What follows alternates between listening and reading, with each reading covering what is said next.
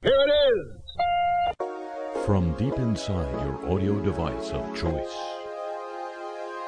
I'm undergoing self-isolation. Ooh, it's the only way to be. Just for the lack of stimulation. Ooh, so come self-isolate with me. I'm isolating a whole different self, ladies and gentlemen, because it's a new year, right? Isn't that the way it works? We are, I think, all in the throes or the catches of celebrating this weird little tradition we have in our culture of thinking that things really are going to change as the old year ends. And the New Year's, I'll work with these teeth as long as I have them. The New Year is rung in, and it's a cute concept. It's easy to believe in until you realize, of course, that ours isn't the only calendar on the Earth. Forget the other planets and the rest of the thing. But even on this little green ball here. There are, half a dozen more calendars currently running? The ones we know about and others that don't get as much oxygen? Does the fate machine restart each time one of those flips a year? Then it would just seem as if it's almost random, the pace of all those yearly changes that come one after the other. Yes, each calendar is, of course, not synchronized with any of the others. It's, it's part of a situation where we really don't understand that much about time anyway. I mean, the clearest concept I have of it is it's the thing that runs out just as a guest on a news interview program starts to answer the question. I'm pretty solid with that. But so, how do we look for hope, if not to the pages of the calendar? And I mean, it's, I'm not anti-calendar. It's in this COVID era, it is very useful to distinguish one of these hideously same days from the next or the last, and it is a good way to separate one photograph of a hunky firefighter from the other. But we could just take the alternative path, resign ourselves to the random now, and just bellow to the universe. Just begin again. Hello. Welcome to the show.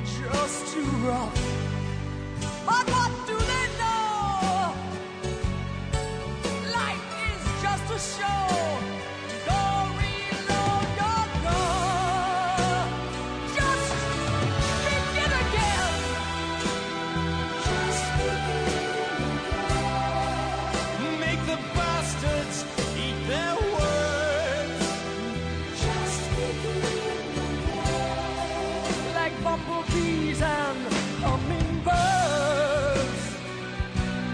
Life is just a dream, an unconscious stream, a picture marked by 100 words. Rise, for you are free, and you can have the strength of 10. Don't hope to win. Losing is no sin, so just dig in.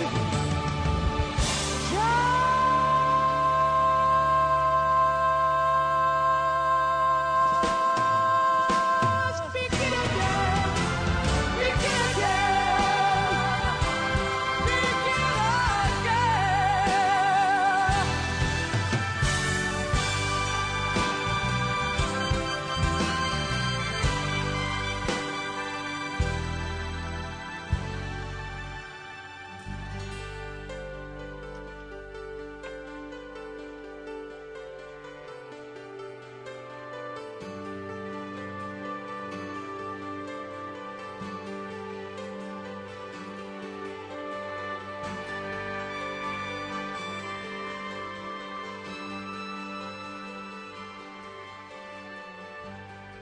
From New Orleans, I'm Harry Shearer, welcoming you to this edition of the show. Now, ladies and gentlemen, It's a smart world after all. It's a smart world after all. It's a smart world after all. It's a smart world. gosh, doesn't that make you want to go to Disney? No.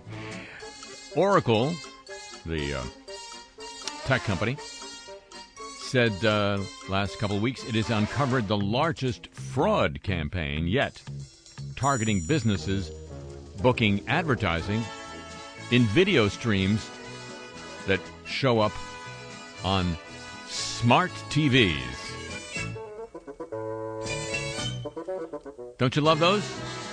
Your TV not only passes on the advertising sold by the networks and the cable channels, but now it's capable of sending you its own commercial messages because it's smart. You get it yet? The campaign, dubbed Stream Scam by Oracle, supposedly exploited a technology called server-side ad insertion, used to inject ads into video streams by generating records. Well, the scam worked by generating records that ads had been displayed and therefore registered ad impressions, i.e. on your cortex or mine, without actually presenting any ads to anyone. It sounds kind of perfect. But the advertising system finds it a scam, you see.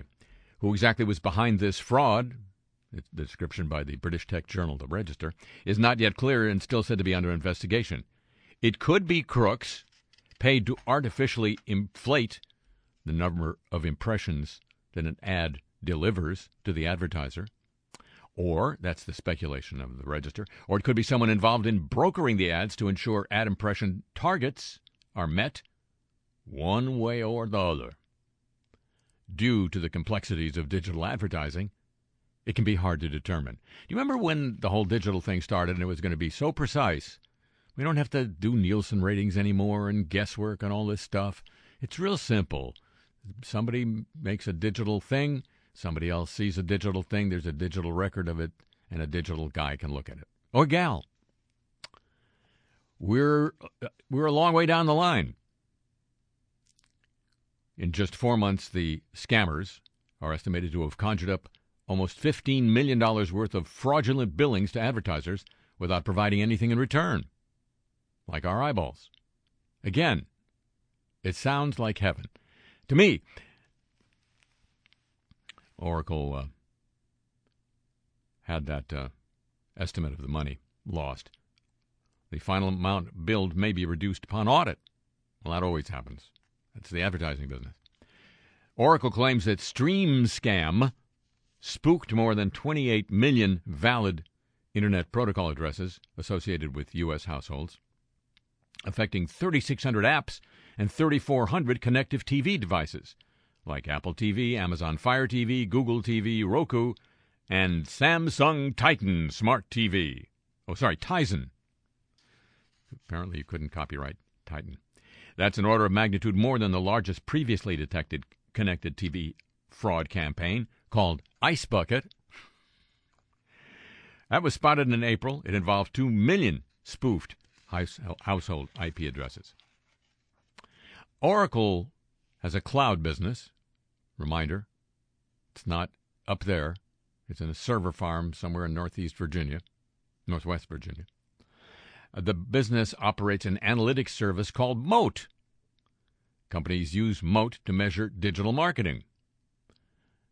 Oracle said that while making such measurements, it discovered that those behind the scam had created a server network that sends ad impression events to its Moat service and to advertisers without sending ads or video content to anyone. I got to take that person to dinner.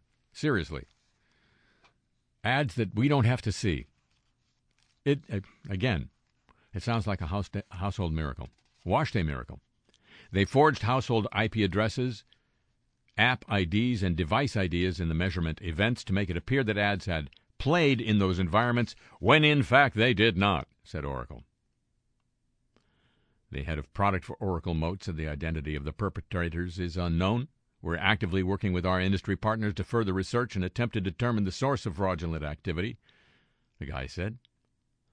He expects connected TV ad fraud to grow. Well, doesn't everything else? No, except for newspapers. Server-side ad insertion-based fraud is a complicated challenge, as Stream Scam demonstrates, and we believe it will grow quickly until our industry adjusts its defenses to address it, he said, he being this guy. To clarify. We plan to work closely with our peers across the industry to better understand this threat and the most effective tools to block it.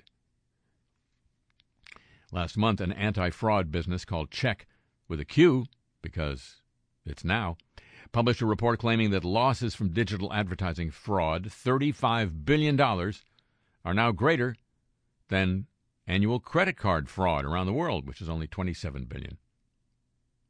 Despite the fact that the digital ad market is a tenth the size of the credit card market. So it's fraud-friendly.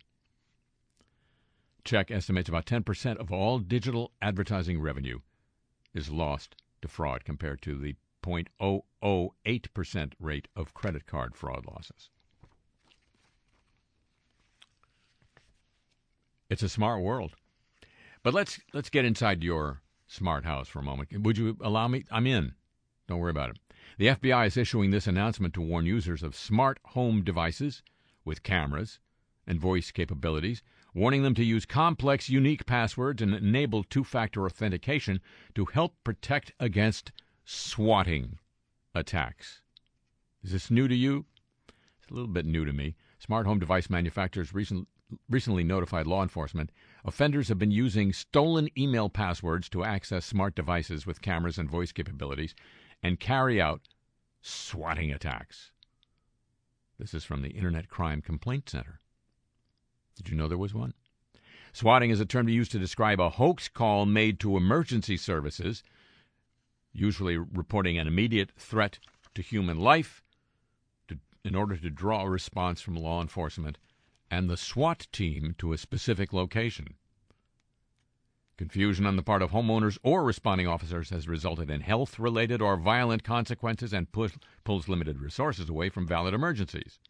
Swatting may be motivated by revenge, used as a form of harassment, or used as a prank, but it's a serious crime, says the Crime Complaint Center that I've never heard of before.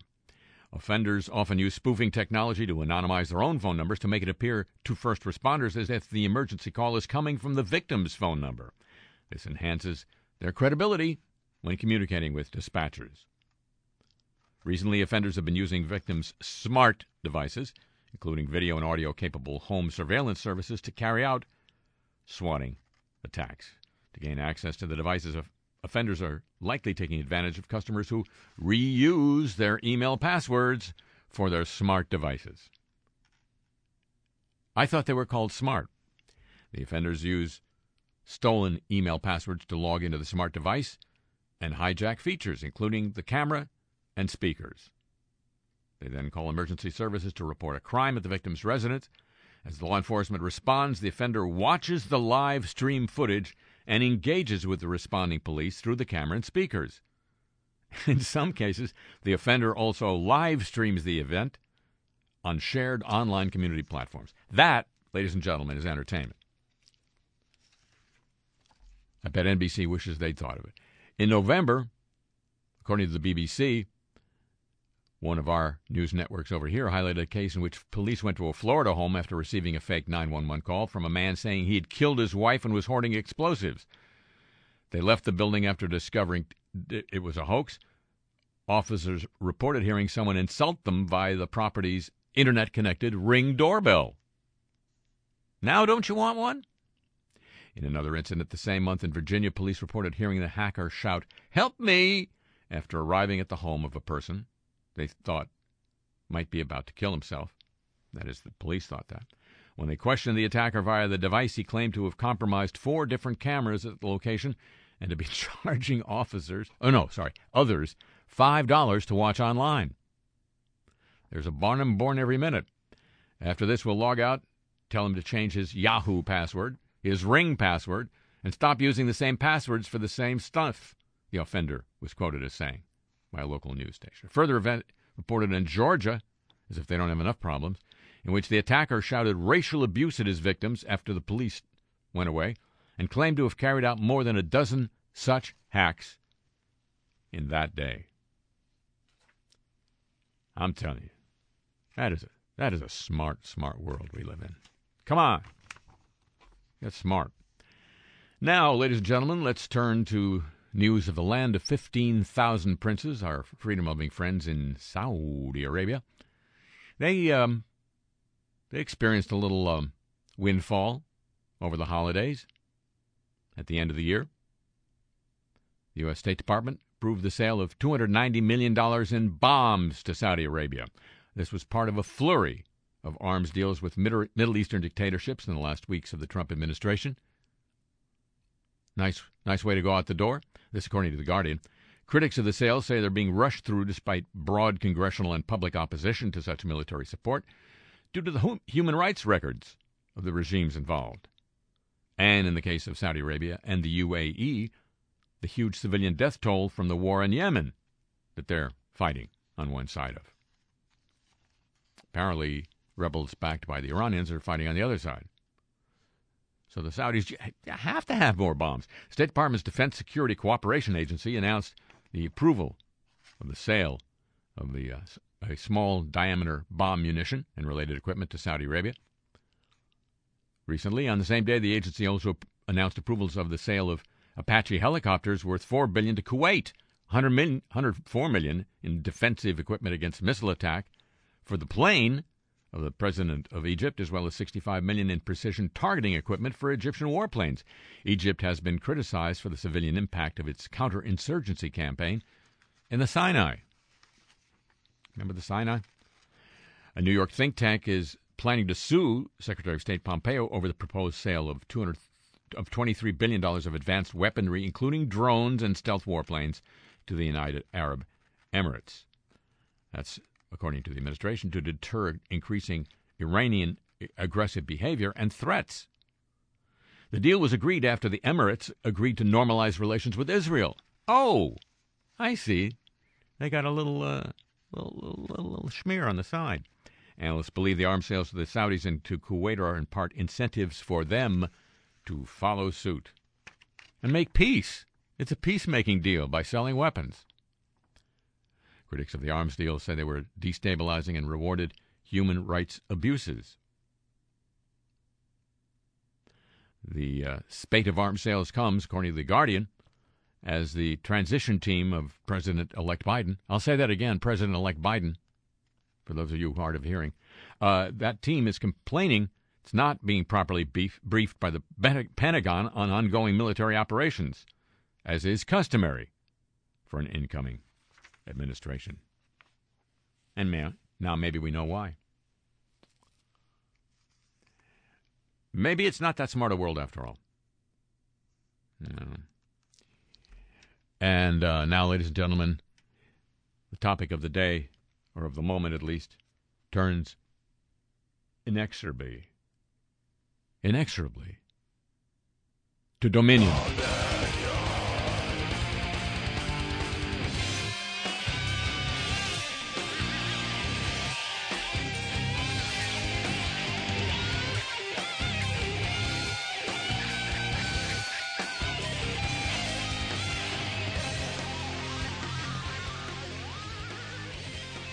Oh, they're going to keep playing. Don't worry about it. Because they have dominion, they think.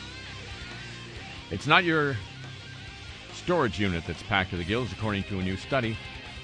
The total mass of all of our stuff, buildings, roads, cars, and everything else we manufacture, now exceeds the weight of all other living things on planet Earth, according to Science magazine.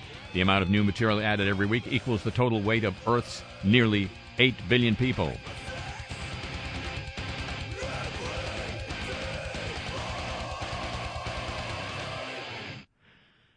I wouldn't eat that, whatever you ate again, sir.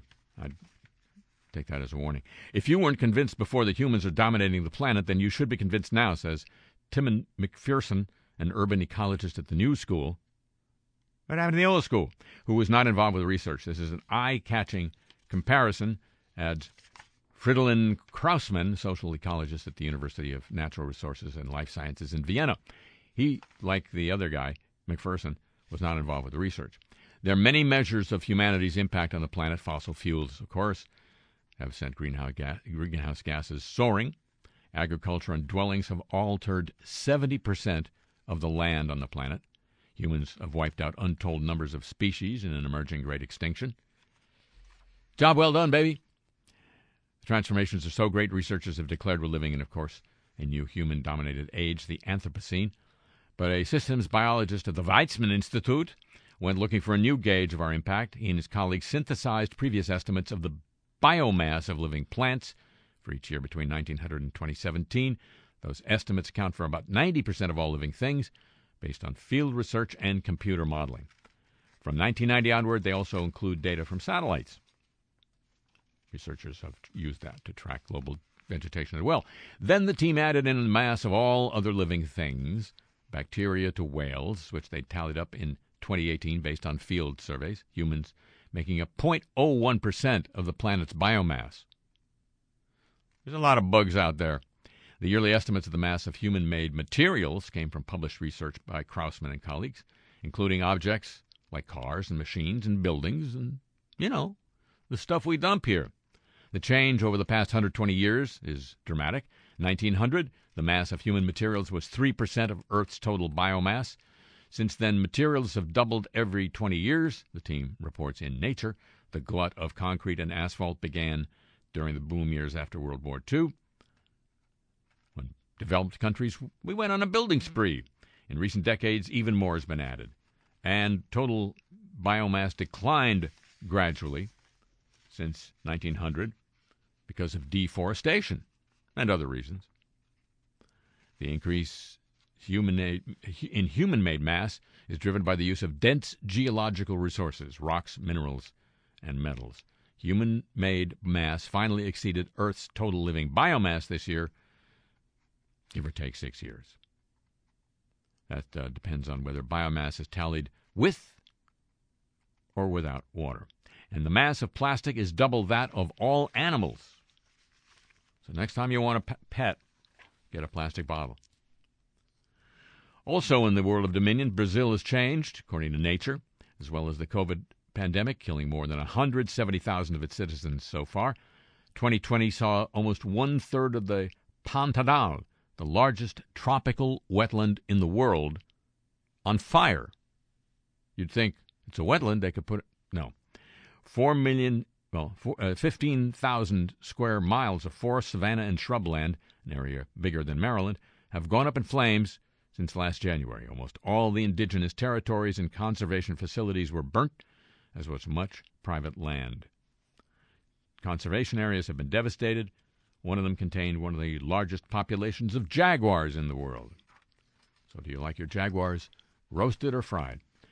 Fire's impacts have been felt throughout Brazil. Smoke has spread thousands of miles, reducing air quality in Sao Paulo, Rio de Janeiro, and other areas far away.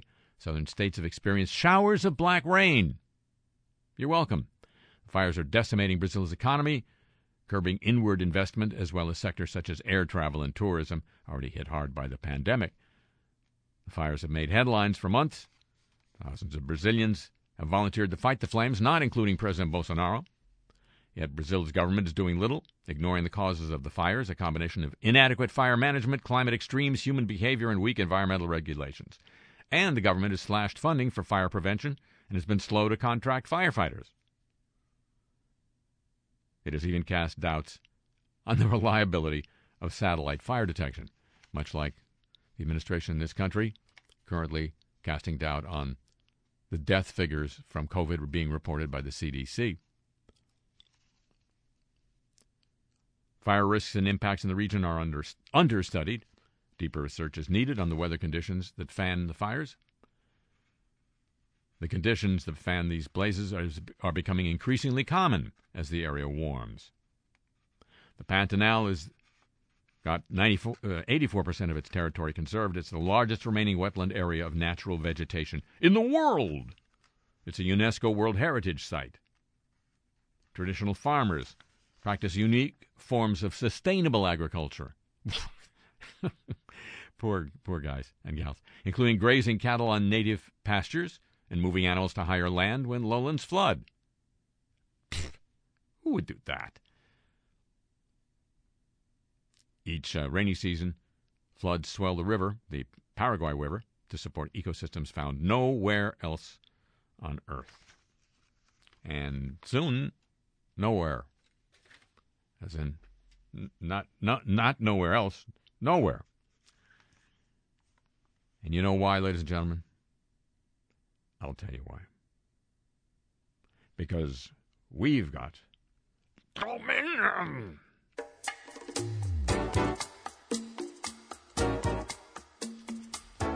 When you do it that way, it doesn't hurt so much.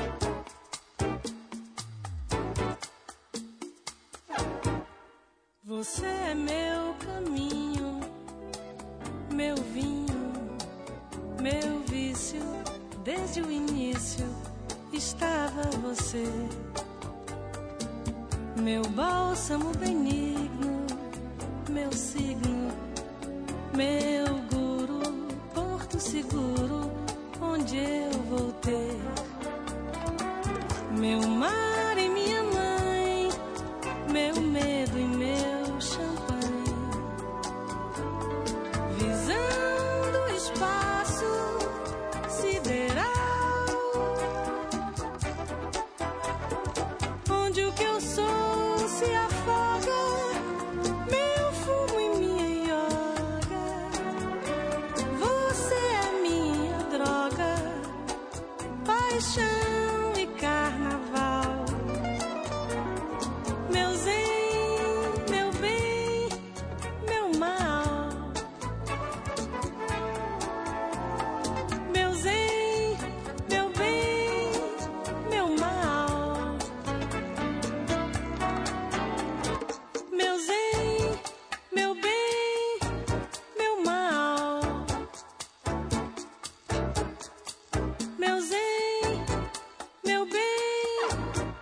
Você é meu caminho, meu vinho, meu vício. Desde o início estava você,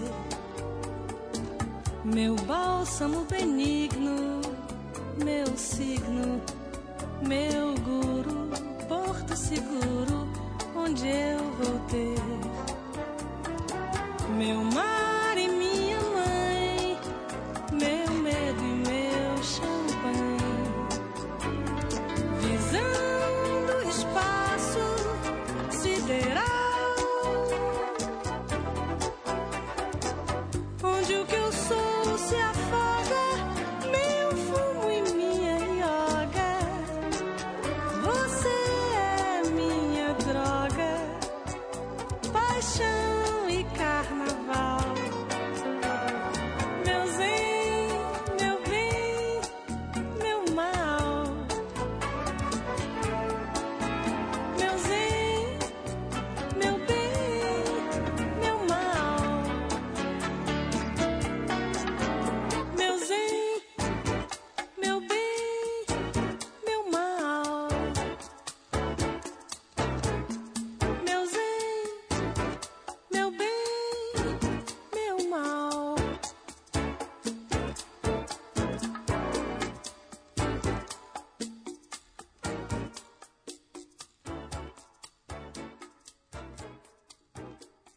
From New Orleans, this is Le Show. It could have been somebody who was loose and stupid that did it.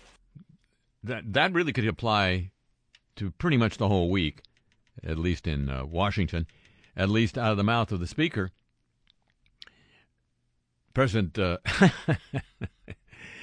gee, what am I going to laugh at in 20 days? President Trump flew back unexpectedly from his Mar-a-Lago thing where the citizens or the government in West Palm Beach is challenging his plans to live there, because when he got permission to take over the place, it was going to be not a residence but a private club. Can't live in a private club. Anyway, he flew back, maybe because he got advance word that the New Year's Eve party featured, as part of the entertainment, Vanilla Ice. Anyway, he flew back more believably and reportedly to lead the quixotic. I think anybody who didn't understand what the word quixotic was before now, getting it demonstrated in real time. The quixotic attempt to challenge the electoral vote in the presidential election in the House and Senate in joint session this coming Wednesday. And sure enough, more and more Republican senators lined up behind the guy who started it, senator from Missouri, who was rumored to want to run for president in 2024. I have to say, just to interrupt myself, because I won't object, that what we're going to see right after January 20th is what H. Ross Perot famously called during his quixotic presidential campaign a giant sucking sound as power drains from the current occupant, and all the people who had to put their egos on the back burner when he defeated them, many of them still aching to be in the White House. It's going to get real. There's going to be a rampage. There's going to be a split. There's going to be a thing. Anyway, so this week there is that buildup of senators signing up to question the electoral votes in the swing states. It'll be presided over the joint session, as the Constitution provides, by the Vice President, who's the President of the Senate. That's Mike Pence. As I say, that's coming up on Wednesday, and there are recurring reports that the current occupant is in a fairly foul mood, as you might expect from somebody who has built his entire career and perhaps persona on being a winner. This week, for perhaps the last time, the writing is on the wall. And for the businessman turned chief executive, Mexico's not paying for that wall either. Jared. Mr. President, I think one more trip to the Middle East and I can wrap up a peace treaty with Oman. Great. Who are they at war with? Nobody, but it's like our other... Jared, I've been watching your performance throughout the series. Mm-hmm. You started out great, getting my daughter off my hands, but then what? I let you take the coronavirus off my hands, and suddenly I'm getting blamed for people getting sick. How is that a win? Sir, as I've explained to you many times, there were a lot of moving parts to the task force operation. Yeah, well, there are a lot of moving parts in my limousine, and it doesn't crash every time I get in it. I mean, sometimes it smells funny, but I just chalk that up to driver cologne, which I've told them about. But Well, in retrospect, maybe we wouldn't have left quite as much of the pandemic work up to the individual states. Although that's such a Republican thing, all our senators thought... Senators thought? Yeah. That's a new one. You ever seen Mitch McConnell thinking? Like a constipated turtle he looks. You know, if I'd known you were going to run this task force like a loser, I'd never have pardoned your crooked dad.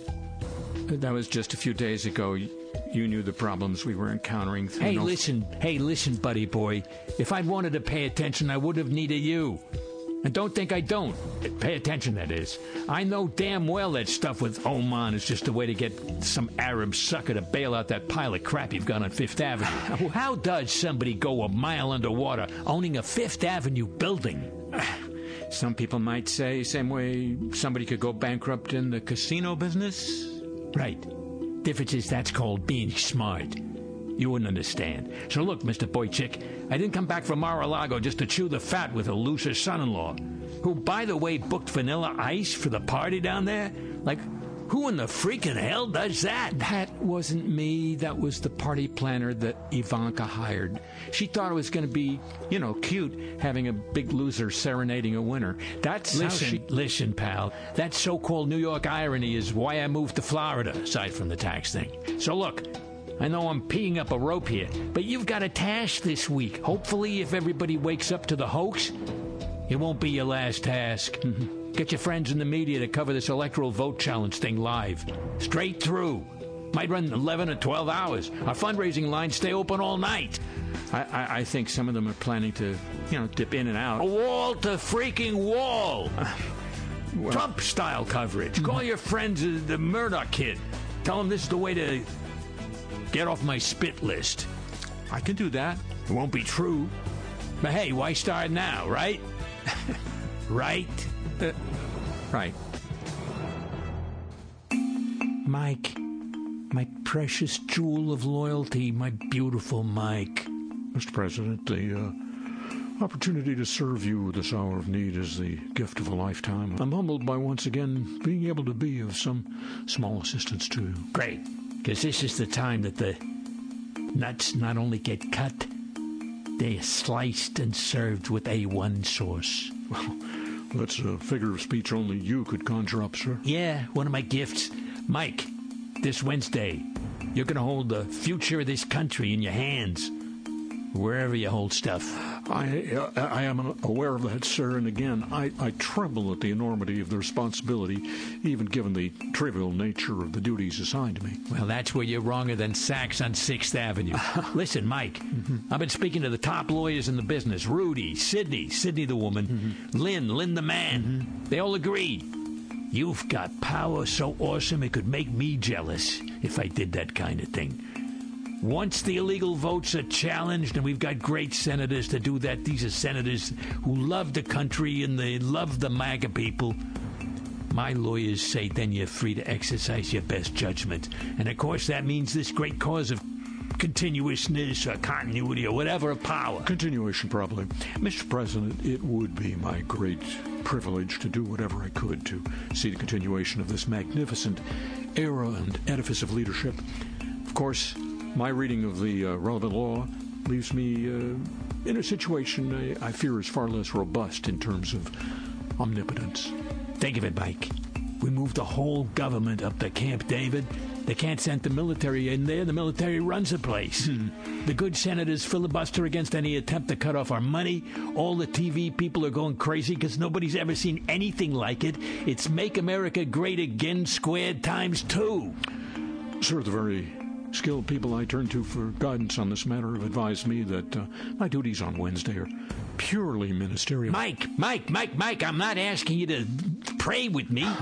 I'm offering you the one-time only opportunity to save this country from a fate so bad nobody noticed it until I call attention to it. And don't worry about having to improvise. Stephen Miller will write everything for you. He's great and fast like you wouldn't believe. Drafts come out of him faster than it belches for most people. Mr. President, What is it, Mike? You want to run in 2024? Helping me right now sets you up better than a rich father. I don't presume to aspire to a position you filled with such ease and majesty. Look, you don't believe me? That's your right as an idiot. But listen to the lawyers. They've been in a lot of the country's best courts all this year. Mr. President, there's one word I've never wanted to say to you, but I'm afraid I may have to say it now. Is it no? Because if it's no, I don't even want to hear that word coming out of your mouth, Mike. Nobody would believe it. It's so out of character. Against type, like they say. And of course, it goes against the loyalty thing, which, if you ask me, is your best feature. So, sir, I'm afraid what I'm going to be doing on Wednesday isn't going to be able to help you. So I can't tell you how refusing your request, My order. your whatever, is just so very painful. But Okay, Mike, that's enough. It's pitiful and it's enough, and I don't know if you noticed, but I happen to have a very big bus. And I there's hadn't. room enough left for you under it. New team, new tasks, same mission. We're gonna make saving my ass great again. Now, a joint session of Congress is his boardroom, via Presidentis, this week, because there may not be a next one.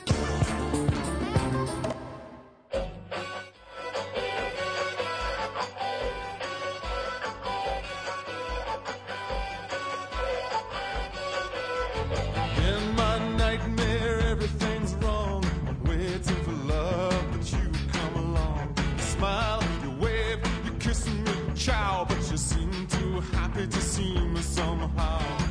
And then the sky falls in on my head. Your nails grow long, your eyes turn red. You say forever, dear, any day. You swear that you're never gonna go away. And my feet won't move to run the other way. And I can't wake up to save my life. Oh, I can't wake up to save my life.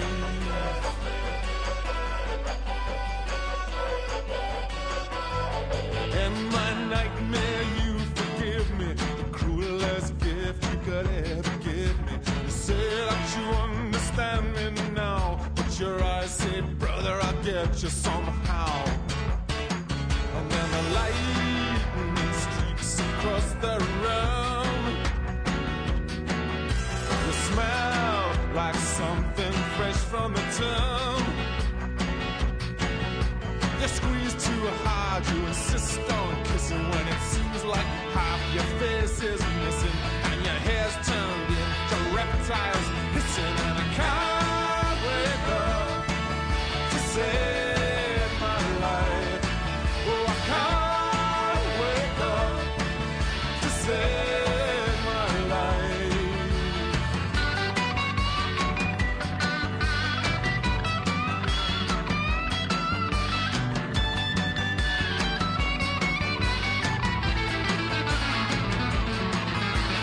Things I done make my dreams go bad, like Boston boys coming home to dad. What you reap, so shall you sow. My feet don't fail me, come and go, 'cause I can't wake up to save my life. Oh, I can't wake up to save my life. Oh, I can't wake up. No, I can't wake up. Oh, I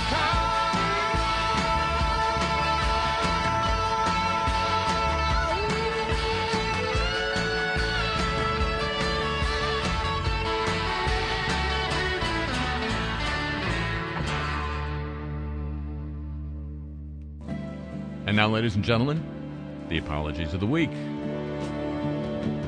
We're so sorry.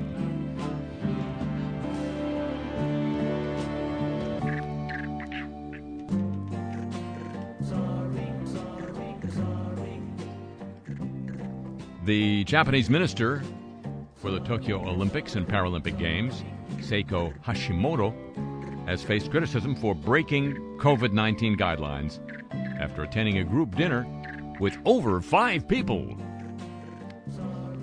All the big shots do it, doesn't it seem like that?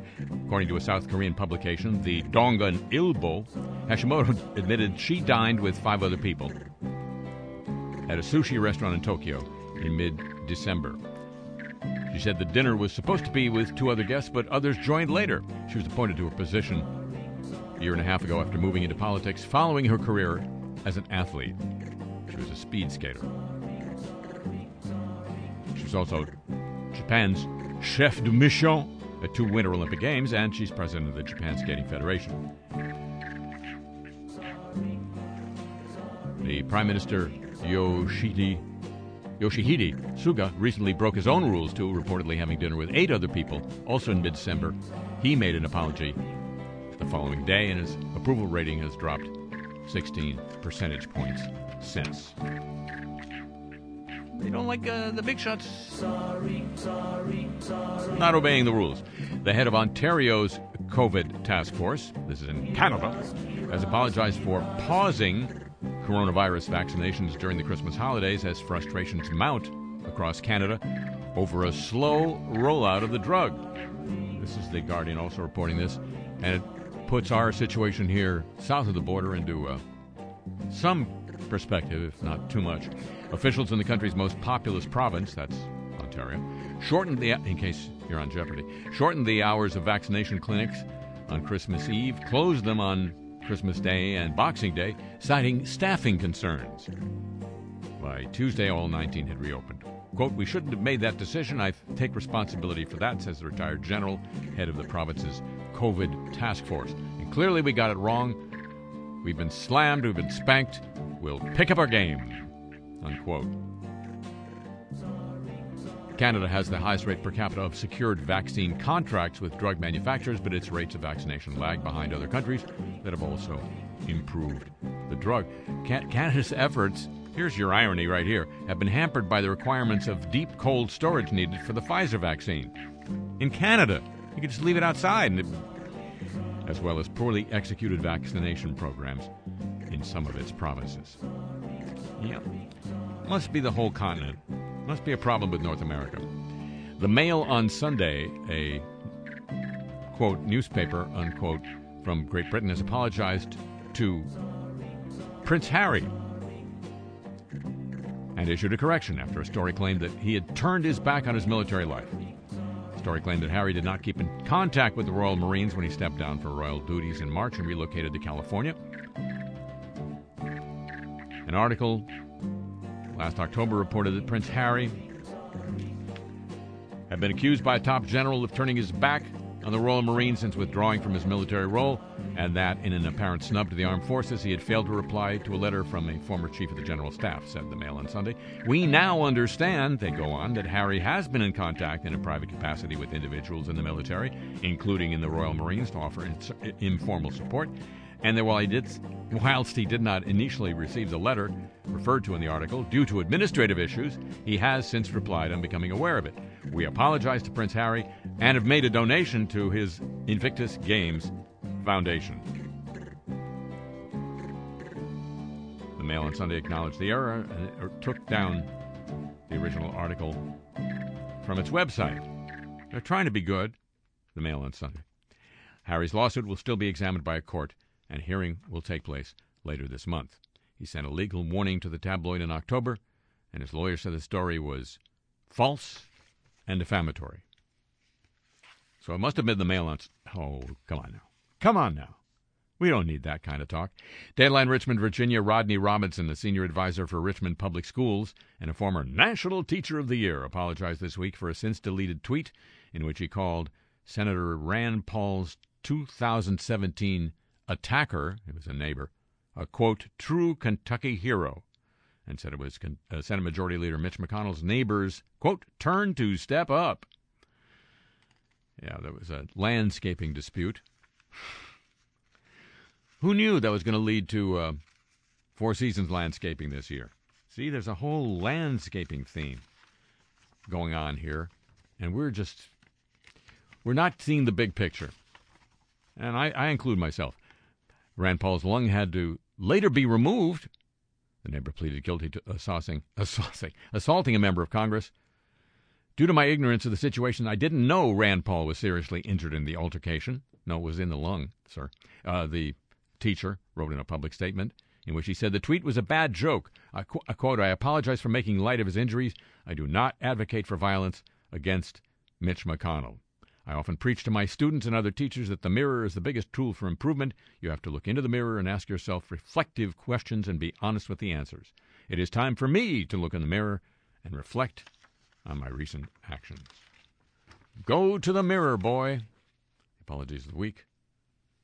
Copyright feature of this broadcast. And now some news of the Olympic movement.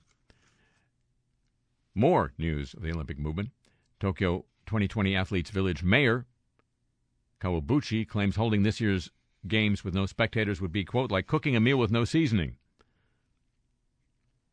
Athletes have been told they are expected to arrive in the Athletes Village 5 days prior to their competition and leave no more than 2 days afterward. Kawabuchi was concerned, he said, about the athletes missing out on the Olympic opening ceremony, since the athletes in the second half of the Games, arriving 5 days before their event, would be missing that. Nothing in my life could beat that feeling of coming into the stadium and hearing the loud cheer in the Olympic March, said Athletes Village Mayor. I strongly agree with reducing the numbers in the village, but the athletes competing in the second half can't attend. I wonder if there's something that can be done. Athletes have a right to attend the opening ceremony. Add that to your list of rights, ladies and gentlemen. And with just over half a year to go before the opening ceremony, organizers are battling rising costs stemming from the pandemic and waning public interest in the host country. Japanese organizers in the IOC are publicly optimistic they can ensure the safety of more than 11,000 athletes, as well as thousands of officials, journalists, and games-related staff. But when the IOC president, Thomas Bach, said last November he and the Prime Minister were totally aligned in the full determination and confidence to make the Olympics a great success, and the Paralympics, that sounds like wistful thinking 6 years on, according to the aforementioned Guardian. Japan has fared better than many other countries in the pandemic, just 3,400 deaths. It's heading into the new year amid a surge of infections, with the host city at its center. Tokyo's governor this week warned that the capital could face an explosion of cases and urged people to put life before fun and stay home over the New Year holidays. Only 24 hours later, Tokyo had 1,300 new infections, beating the previous one-day total of 949 from last Saturday. Health experts have pointed to the logistics of testing and tracking all those visitors, as well as the potential for additional pressure on Tokyo's already overstretched medical infrastructure. And, of course, rising costs. The latest Olympic bill had risen by $2.8 billion, including $900 million for COVID stuff, to $15.4 billion, most of which, of course, will be paid for by by the Japanese taxpayer. Oh, to be a Japanese taxpayer. Japan isn't expected to begin vaccinating its population until February at the earliest. Medical workers and vulnerable people, older people. That happens in March, when 10,000 runners are due to start carrying the Olympic torch to every part of the country. Ooh, timing. It's a bitch. The Olympics, ladies and gentlemen, it's a movement. And we all need one every day.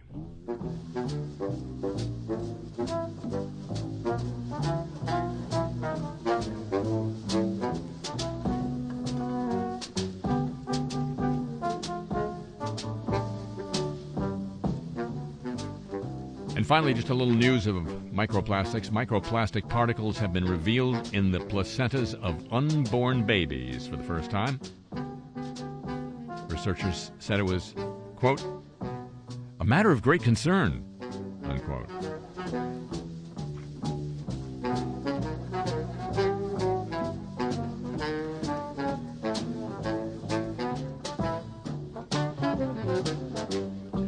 This was just 3 months after publication of an article in The Guardian that said bottle-fed babies are swallowing millions of microplastic particles a day, according to research described as a milestone in the understanding of human exposure to tiny plastics.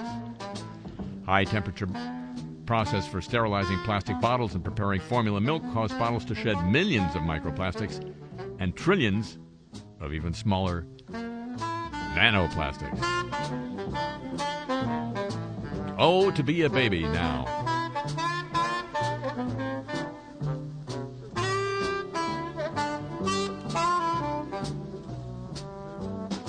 Well, that's going to conclude this week's edition of the show. The program returns next week, same time on these radio stations, whenever you want it on the other audio device of choice you may have. Alexa, turn on the show every week and don't let the guy turn it off. And it would be like Alexa following my advice if you'd agree to join with me then. Would you already? Thank you very much. A tip of the show chapeau to the San Diego desk, to Pam Halstead and to Thomas Walsh here at WWNO New Orleans for help with today's program.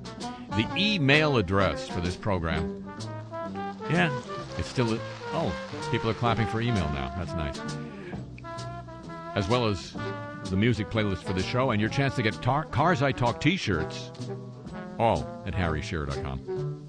And I'm on Twitter at the Harry Shearer.